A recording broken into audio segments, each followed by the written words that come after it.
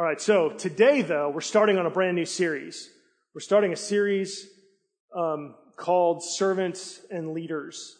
These are the men and women who build the church.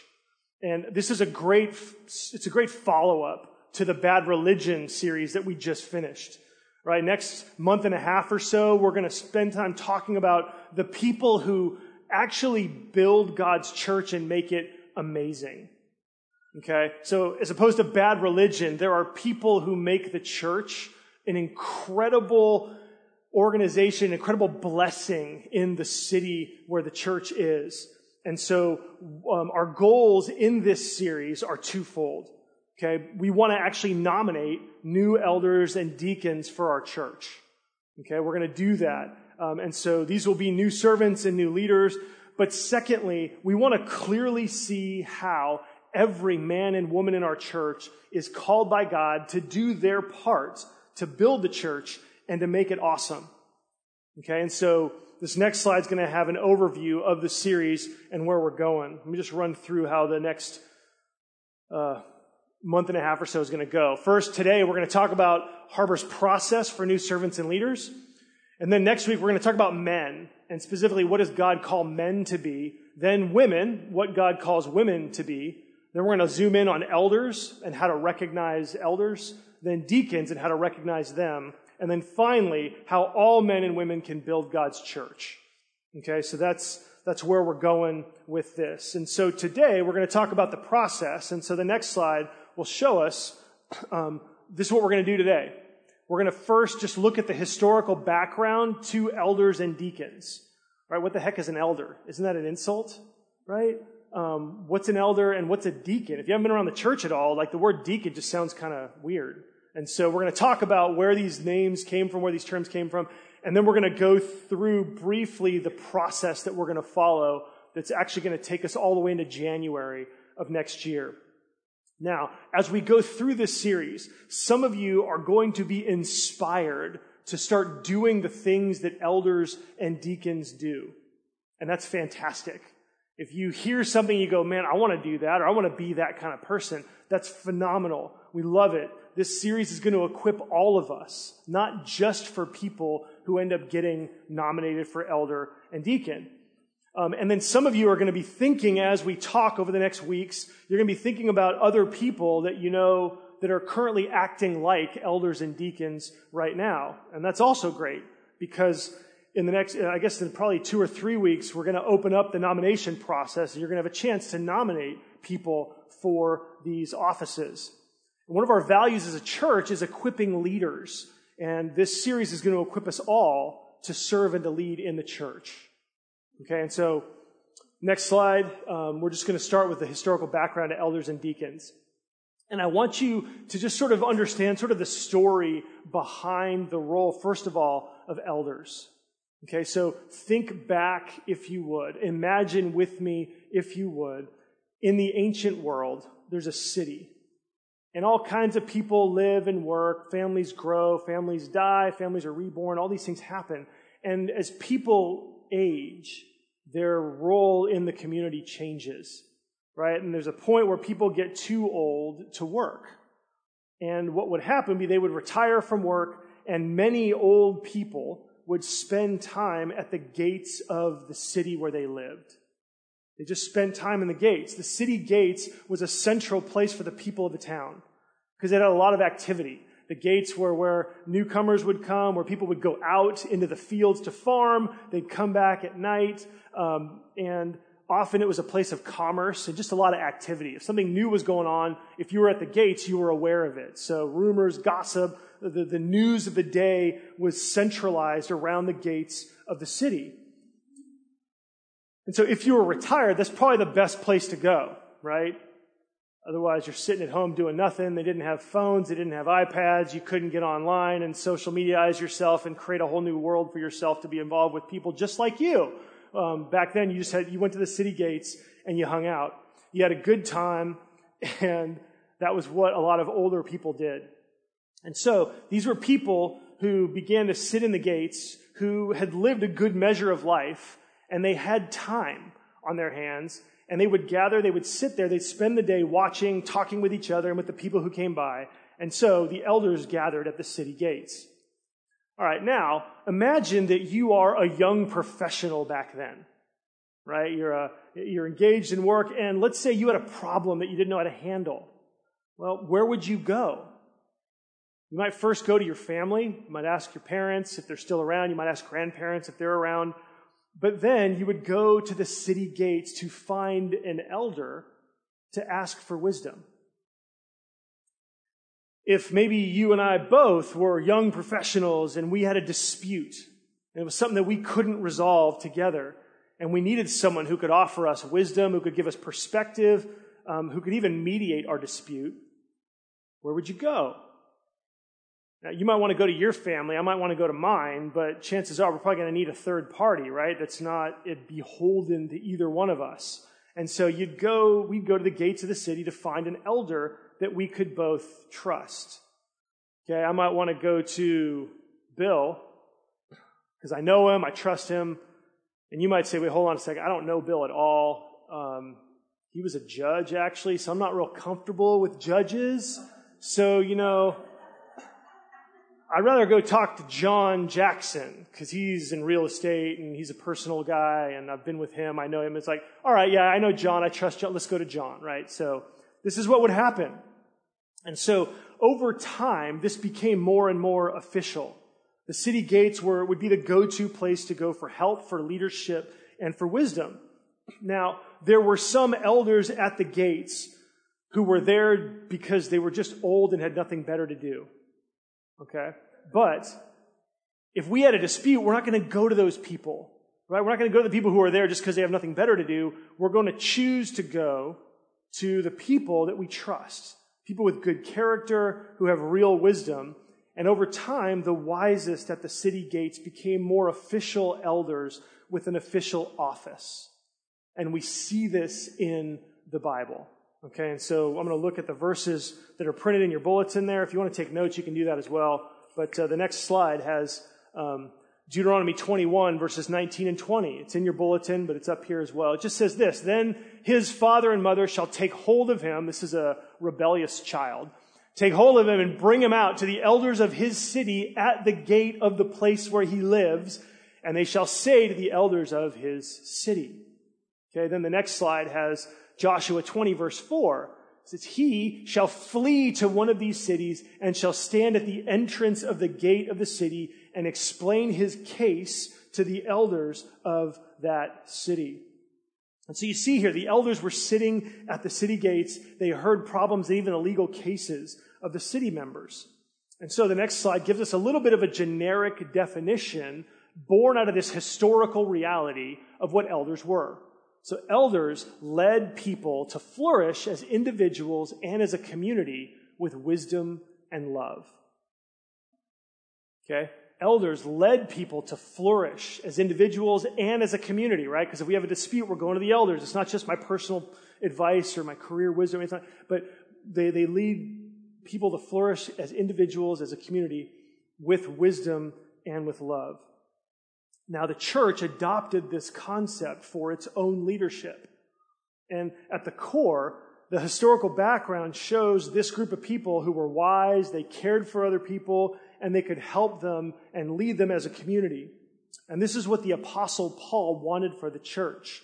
And in his letter to Titus, he gave these instructions. They're on the next slide. In Titus 1, verse 5, it says, this is Paul talking to Titus, "This is why I left you in Crete, so that you might put what remained into order and appoint elders in every town as I directed you."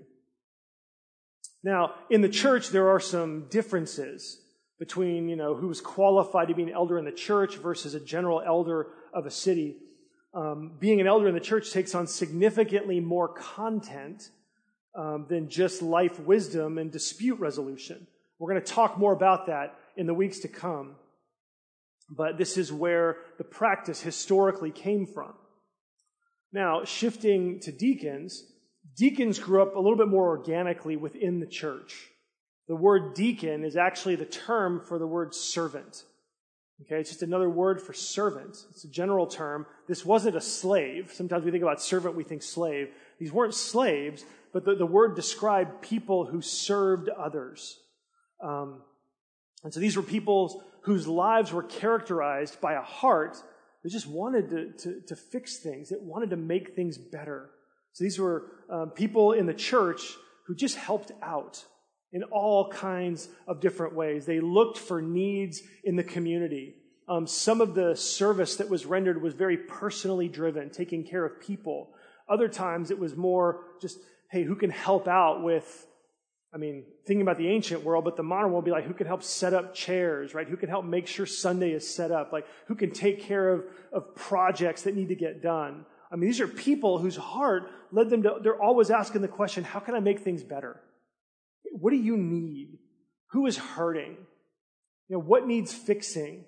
And they cared so much about serving others that they came to be known as servants, which is the Greek word diakonos. And so the word deacon is just an English transliteration of a Greek word that just means servant. Now, the church came to a place where they officially recognized these people, and they made this into an office of the church. They wanted to organize the deacons and bring them together to meet larger and more complicated needs. And so, next slide has a working definition of what deacons are. Deacons serve the needs of individuals and the community of the church. Okay? They serve the needs of individuals and they serve the community of the church. In the next 6 weeks or so, we're going to identify prospective elders and deacons in our church. And what's exciting is that anytime we do this, anytime we define the kinds of leaders and the kinds of servants that the church wants to put into official roles, all of us are going to be encouraged to serve and to lead the church with our time and energy.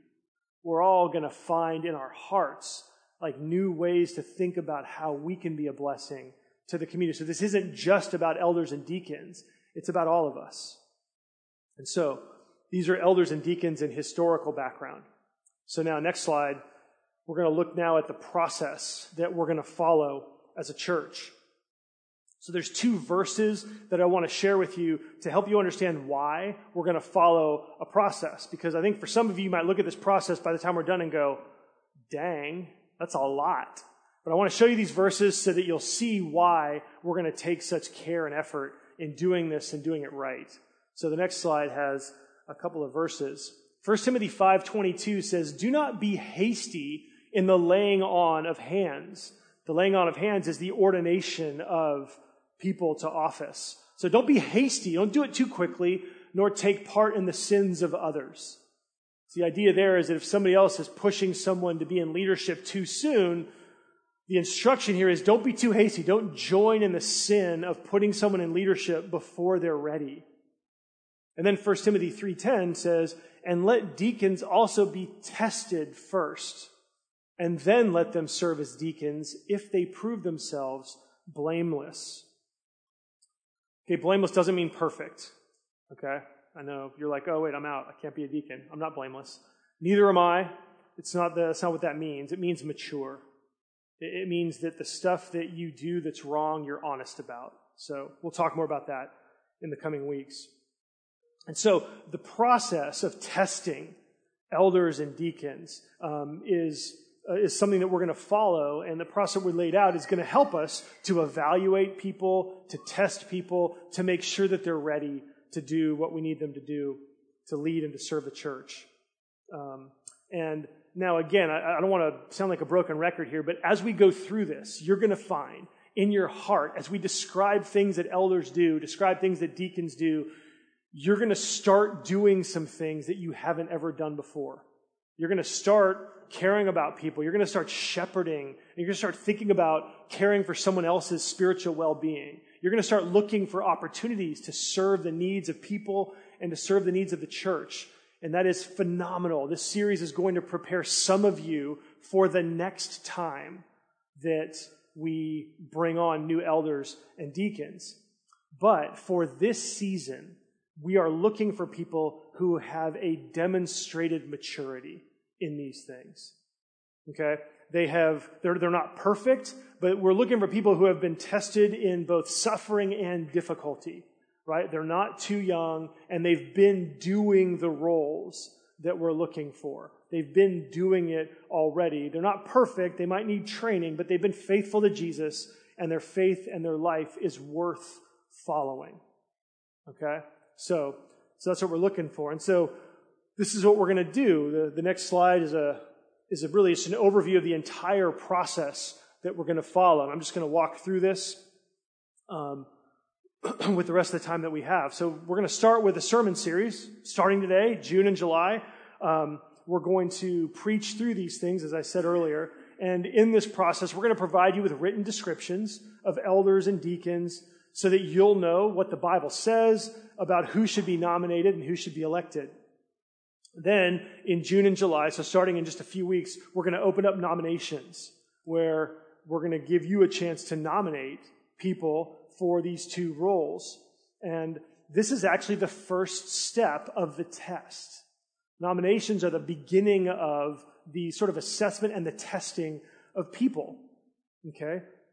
Because this is your assessment of the church community. Who do you see that's doing these things? And who do you think should be trained and given the role and the authority in the church? And so in mid-June, as we preach through the roles, we're going to open up nominations so that you can nominate folks. And so you're going to have this experience as you hear and as we see what the Bible says about these things. You're going to think, wow, wait, you know what? This person in the church, they'd be really good at this. Or you're going to think, you know what?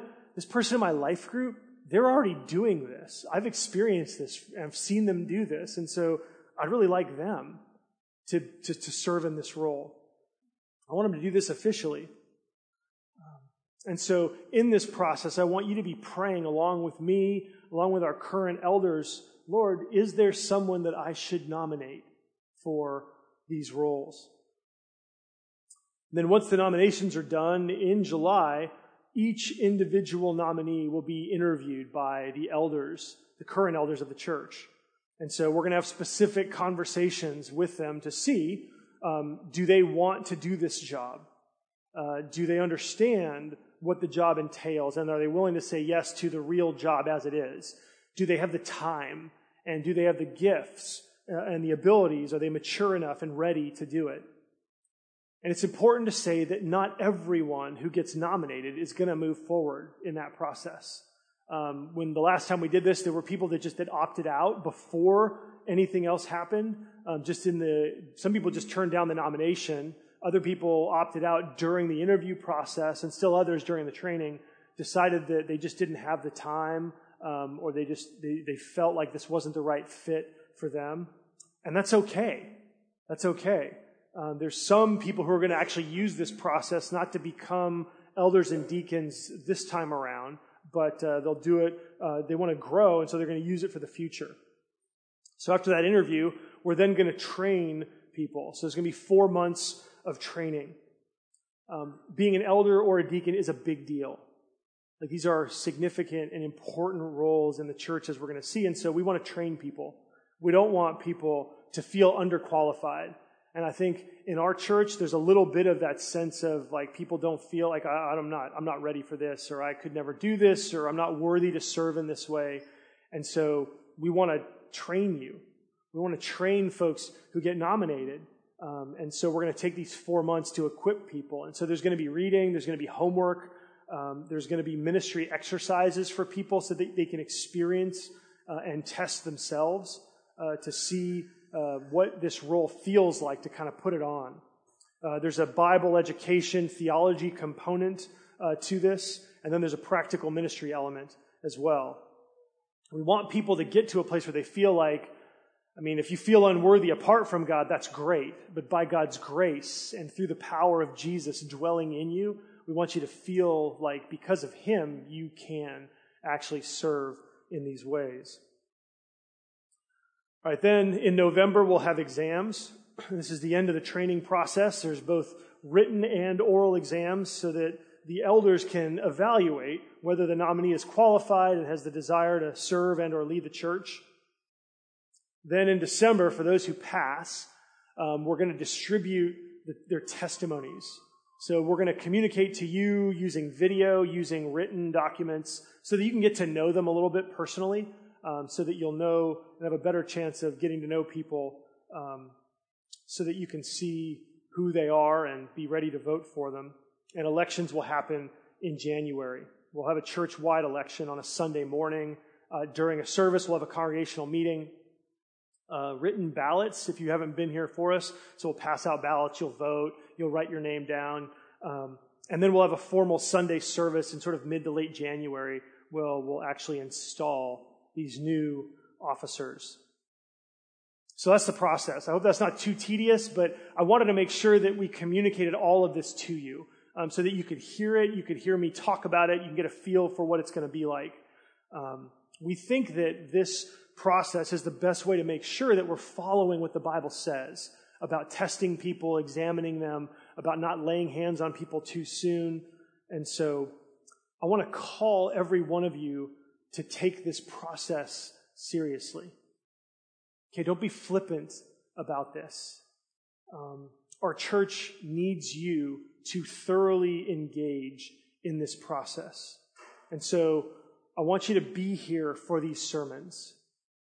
Not only because they're going to inspire you, but because we need you to be wise and informed when the nomination process happens, when the elections happen. If you miss, I want you to listen to the messages online. In your life groups, please talk about these things.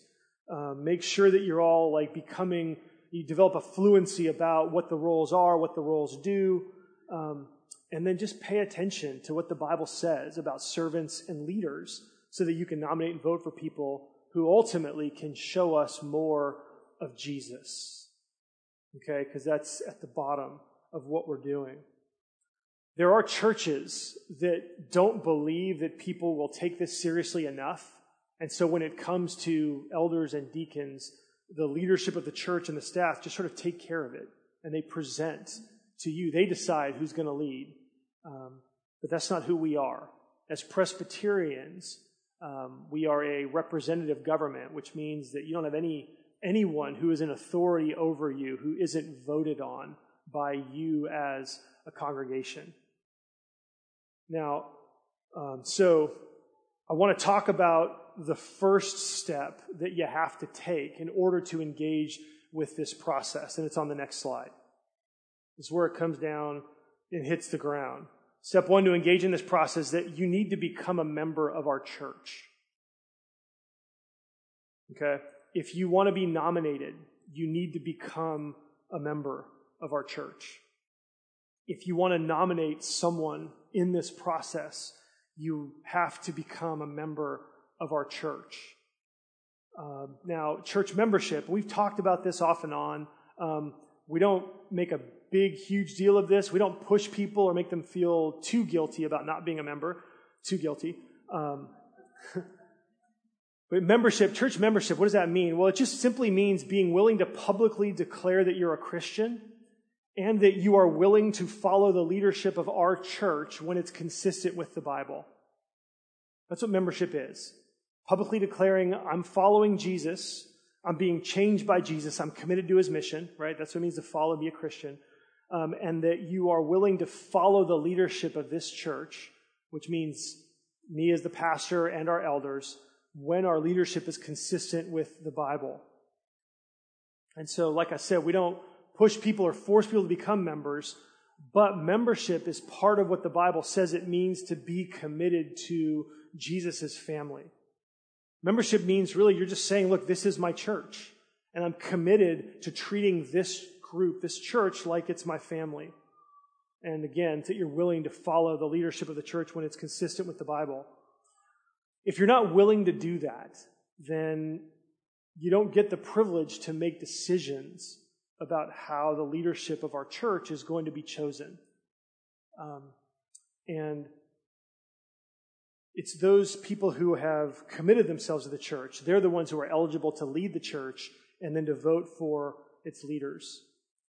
And look, I don't want this to sound harsh. I really don't. I don't want this to come across in a controlling way, because there are a lot of you who are incredibly committed to our church and you're not members. There are a lot of you who just haven't made the commitment. Some of you have no real reason. You just haven't gotten around to doing it. some of you have actually had really awful experiences in the past where you've actually been abused by church leadership in the past, and so you're gun shy. I understand that. As elders, we understand that. And so I would say that if you've been hurt in the past, would you please come to us and talk to us? That's how you're going to move through the pain of the past and to be able to commit again. But this requirement is not designed to slight you, but it's just to realize that in order to have a say in the leadership of a church, you've got to be committed to it. You've got to be committed. You have to be willing to say, I'm willing to submit to the leadership of this church. So now, if you're not a member, we're going to give you the chance to become a member. And so if you've been around our church for any amount of time, you can become a member.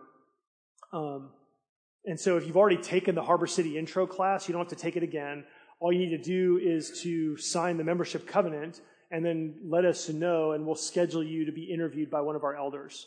And if you haven't taken the Harbor City intro class, we're going to have one in the next few weeks so that you can sign up, take the class, and we'll give you a chance to become members of the church so that you can be part of the nomination process. You could be nominated as well.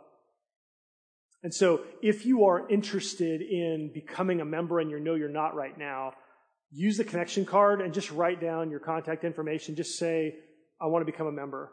If you don't know if you're a member or not, and I know that's true for some of you, I don't know if you're members or not. Actually, I do. I know who's members. But if you don't know if you're a member, you can write down the card, just say, am I a member? And we'll let you know if you're a member or not and help you in the process. And so what I want to communicate to you is that this whole process is all about, it's identifying servants and leaders ultimately who will lead us to Jesus. Okay, again, at the bottom, at the base, at the foundation layer of all leadership in the church, we are looking for people who can show us Jesus. Okay, that's what we're looking for. We want people leading our church. We want people in these official roles who can help us to experience more of Jesus here in our church family. And so we're going to skip the next slide that's blank and then go to the following slide, back up. I want you to see these elders. So if elders back then led people to flourish as individuals and as a community with wisdom and love, and deacons serve the needs of individuals and the community of the church, I want you to know that Jesus is the ultimate deacon. Jesus is the ultimate deacon. I mean, think about it. Jesus has served the needs of individuals and has served the community of the church with his entire life and up to the point of his own death. Jesus served us as individuals and as a church community to the uttermost. He did not stop serving us with his life, with his time, with all of his gifts, with everything that he had until he was dead. I mean, he has served us all the way to the end and beyond.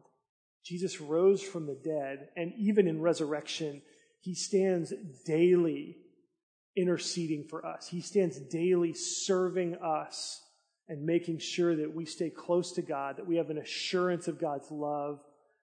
And we're looking for deacons who can show us this kind of Jesus. Jesus is the ultimate deacon. And then Jesus is also the ultimate elder. Elders led people to flourish as individuals with wisdom and love. Jesus didn't just pass through life and then at the end of his life sit at the gates of the city. Jesus passed through life and into death. And in his resurrection, Jesus is sitting at the right hand of God. Jesus is the embodiment of God himself. He has all wisdom and all love, and he leads us to flourish as individuals and as a community. And so ultimately, this process is about Jesus.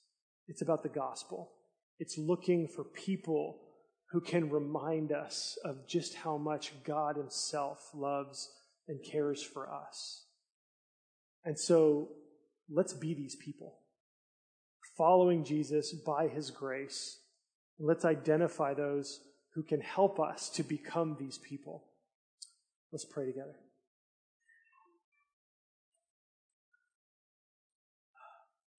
Jesus, again, you take the ideas and the offices of elder and deacon, and you fill them with your inspiring narrative, with your love and your service to us, with your leadership over us. Jesus, we're excited. We're excited about this. We're excited to be able to identify people in our church who can show us these parts of you. But Jesus, I pray that in this process, that you would even now come to us